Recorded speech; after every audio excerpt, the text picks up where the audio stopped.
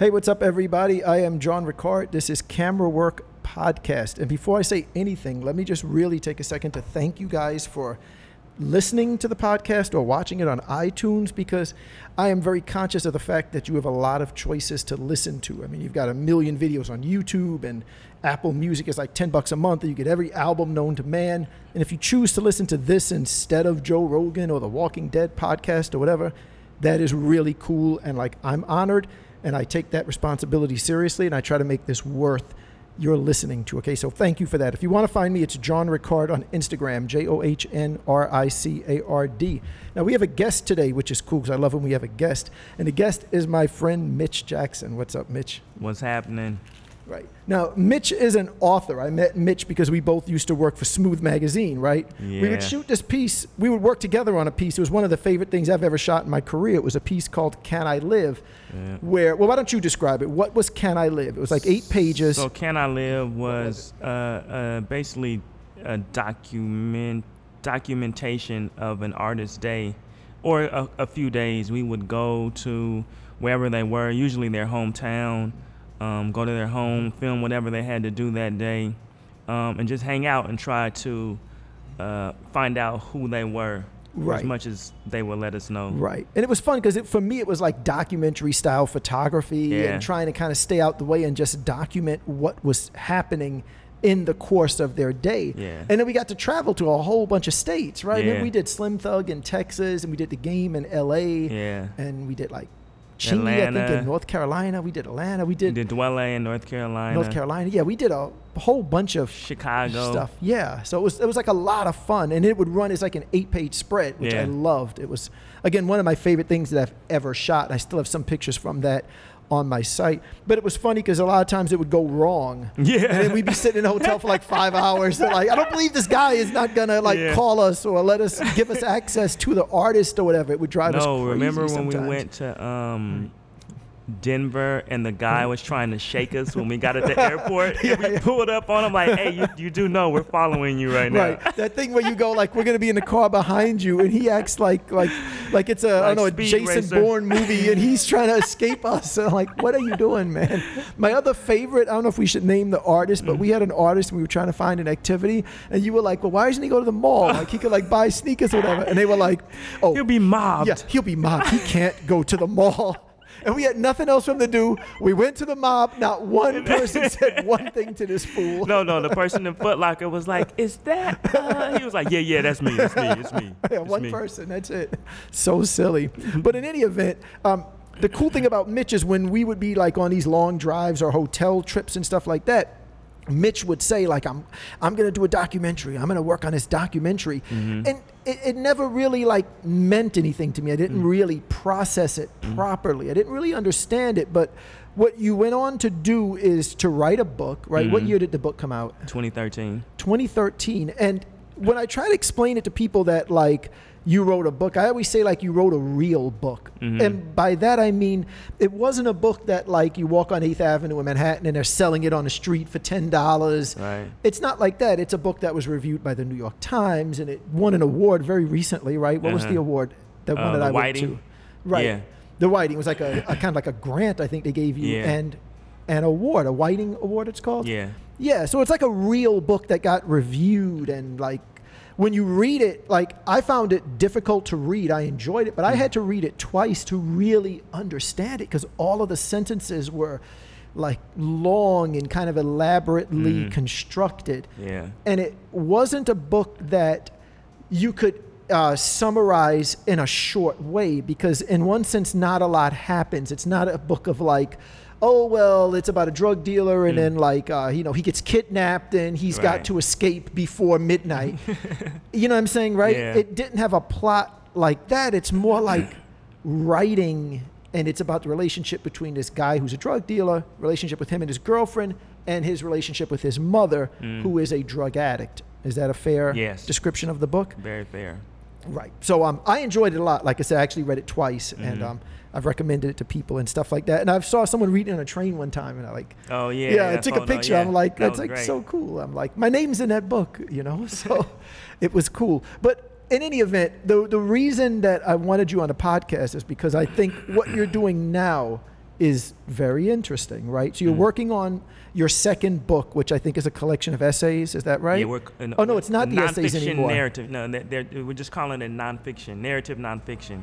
Okay. So they're, instead of essays, they're called chapters. Right. And Yes. then just, what is the book about that you're working on now? It's called Survival Math, and it is about, I don't want to say use, but I'm employing members, the intimate stories of members of my family, struggles really, to speak to larger issues in the community, but really larger issues in I guess the country. So I'll take like an uncle who's spending life in the penitentiary and use his story to talk about incarceration.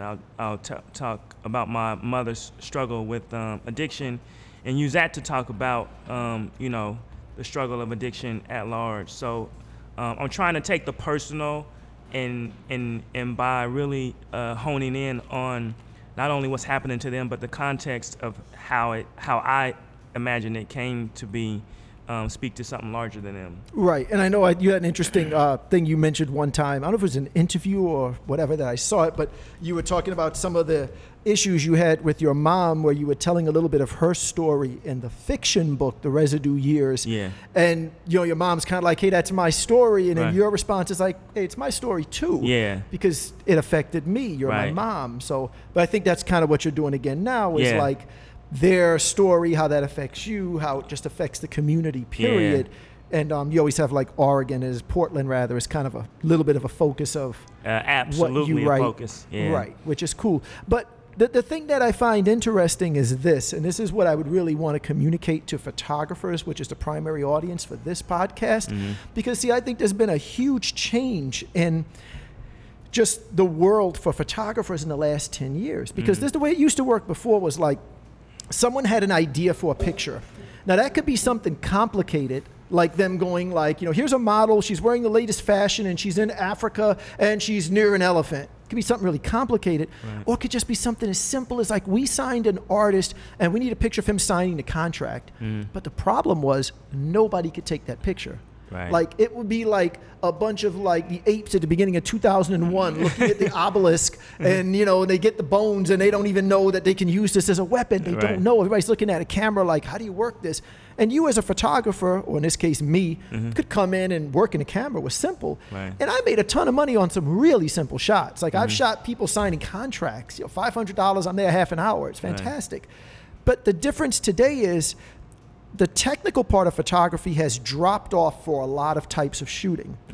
And whoever has the idea, they might need a photographer to make that idea tangible. Yeah. But depending on what the idea is, they might not. Depends. And that's a big difference for a photographer. So as a photographer, you need to not just be the person who can technically bring Mitch's idea to life. You need to be that, because there's times Mitch is going to have an idea and he can't bring it to life. But you also need to be the person who can come up with an idea on your own. Right. And I feel like 10 years ago, it would have been good if you could do that. But even if you couldn't, you could still make a living and get a lot of jobs. It's a big Right. change. So what you see today is, so you had an idea of how to do the visuals for the new book. Right. Correct? What is the book called, by the way, the next book? Survival Math. Okay, Survival Math. So what was the idea for the photography for the book? Well, it was born out of a few years ago when they had the previous spate of police shootings. So I'm talking about the Mike Brown and the Trayvon Martin, that era, not this recent one. And people were saying, he had a hoodie on, and he looked dangerous. And I wanted to try to figure out how I could challenge that.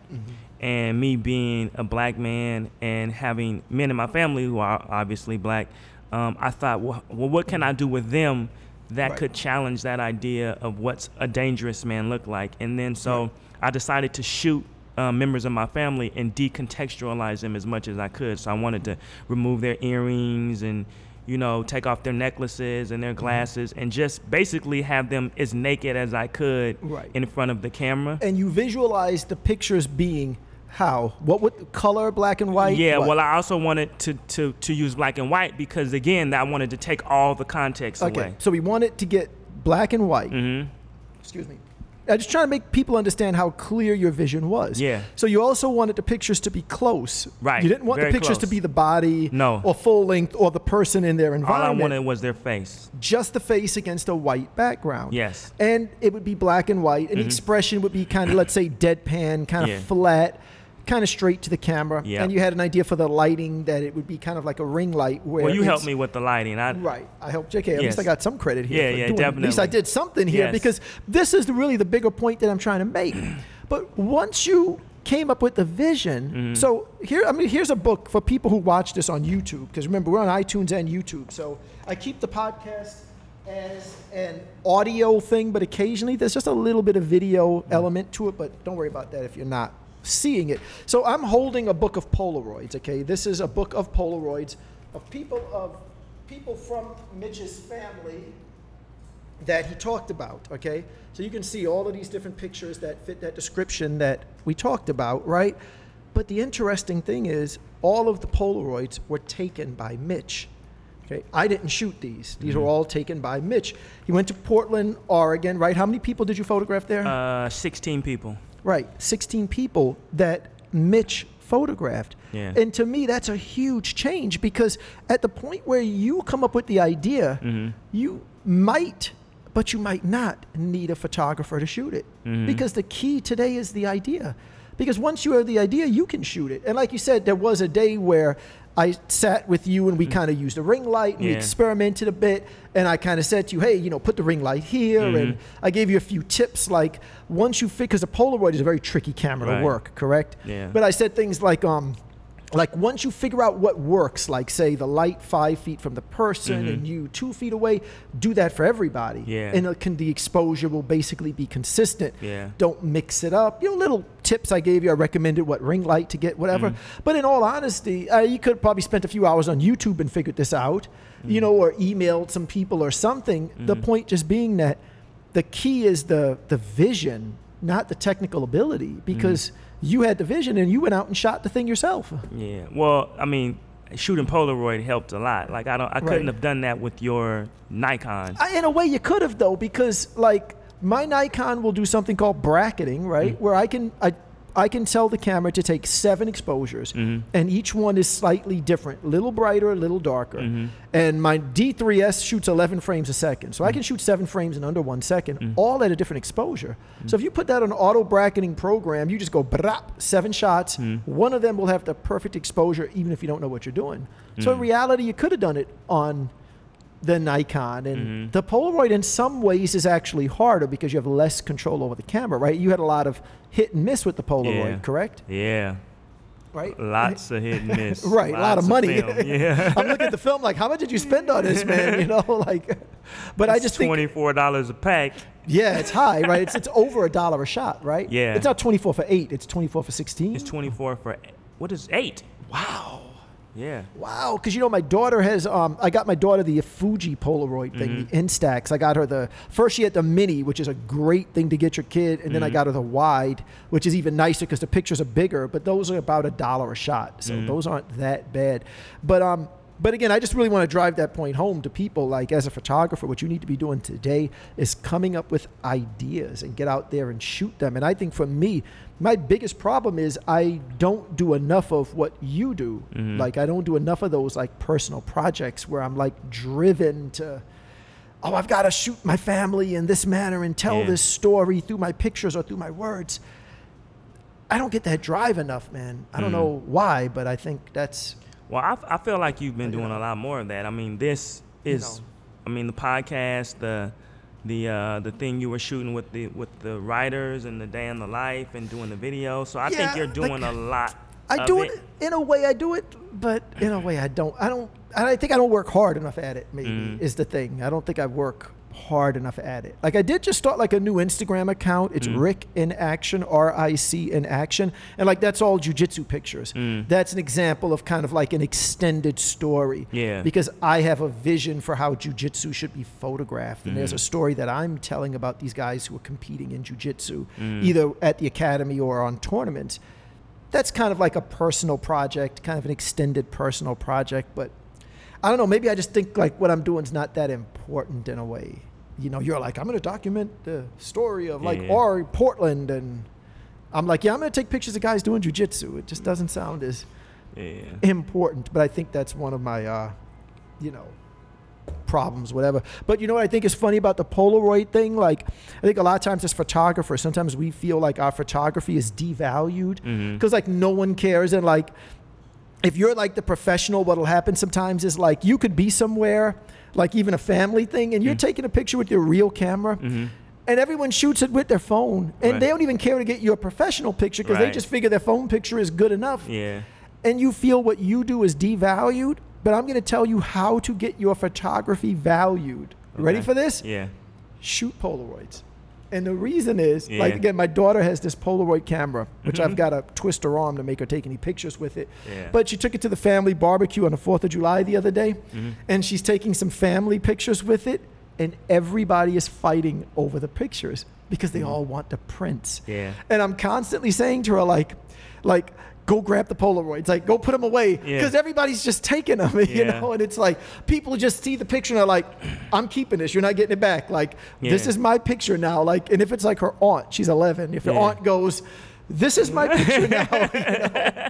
She's not in a position to really fight it. And I'm Yeah. at my wife's family house. I can't fight it. I'm trying to get like free food and not look too tacky, just coming in Yeah. and getting a lot of food and leaving, whatever, you know? So, but it was just so funny. At one point, she was walking with the stack of Polaroids, and she literally had like 6 kids following her, Yeah. wanting to see the Polaroids and asking if they could have them. Well, so it's new. No one's doing it. nobody has prints. Well, Like, right. you They know, have the app, but it's a different thing to have Yeah, like yeah. the physical. to have that physical print in your hand, and I'll tell Yeah. her to have like the people sign them or Exactly. write something on it. That was and another get a thing you little told me thing. when I had noticed I Yeah. had all the guys sign Right. and date the day that they shot. Yeah. So that Yeah, was you get another that thing. character to it, like, because Yeah. it's a one-of-a-kind thing. There's only one copy of that. Yeah. So I think that's a kind of cool way to value photography a bit. But I Yeah. remember even in the old days, I would shoot Polaroids occasionally to test the exposure on the camera. Mm-hmm. You'd have a Polaroid back, so the Polaroid would look a lot like the real picture. It wasn't Mm-hmm. a separate camera. It's just a film back. And then the stylist would come up to you and go, oh, I need a Polaroid of every look. You're like, these are $1 each. Like, I don't Yeah. have a Polaroid for you. I can't stand there and give you my Polaroids. Like, I Yeah. want them for my own little thing. But you'd end up with that same thing. Everybody would be like fighting over the Polaroids, you Yeah. know? So even back then, but if no one is valuing your work today, buy a Polaroid and Yeah. you can get your work valued. Just by shooting $400, Polaroids. impossible project. Yeah, it's impossible to afford. That's what I call it. Yeah, That's that the too. problem with it, you know? But again, I do think it's interesting that you have become a photographer in a way. You know what I'm saying? That because you're using the camera to tell the story. Your focus is on the story that you're Yeah. trying to tell, not the tool.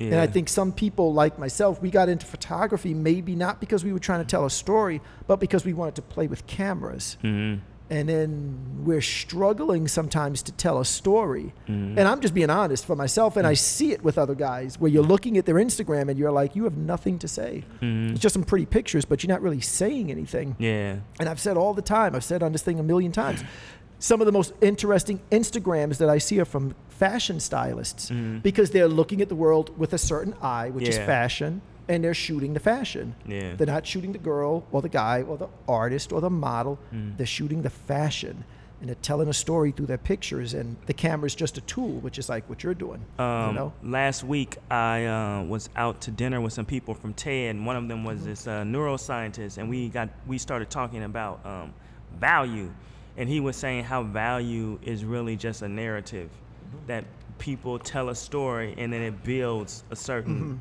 value in something that we kind of mistake for being intrinsic, but it's not. Like diamonds aren't necessarily valuable. It's the Right. story that we've told ourselves about diamonds Right, and where we've they made come ourselves from believe it. that Yeah. makes them valuable. So it's kind of the same thing when you have a story that you're trying to tell, then Right. it makes the art more valuable. Right. You did something like a TED. What did you do with TED? You Yeah, I did a something- TED Talk. I don't know when it's going to come out or if it's going to come out, but I did a TED Talk, and I'm a TED Fellow.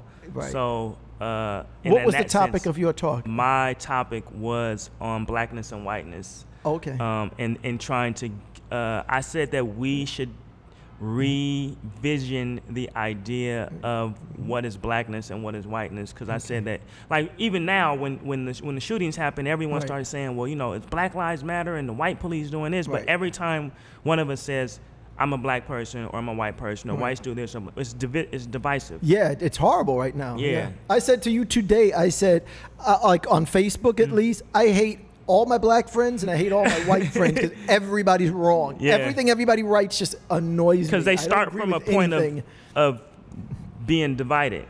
Yeah. Right? Like, Yeah. well, they got to treat black people like this, and why are they Right. attacking it? Right. And then the moment you Well, say it, like you're just creating Well, the a comparisons chasm. the comparisons what always drives me crazy. Like the comparisons never make sense to me. It's always like Bill Cosby did this and these cops did that, and why is this in jail and Yeah. that? And now you just go, these are like totally different things, and Yeah. everybody's comparing things, and it drives me crazy though. But I haven't seen your TED Talk. You said it's not out still. Yeah, it's not live. I don't know what they're Yeah. when they, it's up to them Right, to release when it. they do it. Did you see the parody of the TED Talks? It is the funniest No, video. I haven't. Somebody did like a parody of like every TED Talk you've ever seen. Uh-huh. And it's like the narrative, and the guy's like, and now I'm going to rub my hands together and look very thoughtful. And they go like, and now I'm going to show like some meaningless statistics. And Yeah. then I'm going to say to you now, like, if everyone in this room did such and such, Yeah. imagine what would happen. Now multiply that by the world. And it's so funny because it hits Yeah. TED right on the nose. But I did see an interesting TED Talk myself, which made a point that I thought was kind of interesting.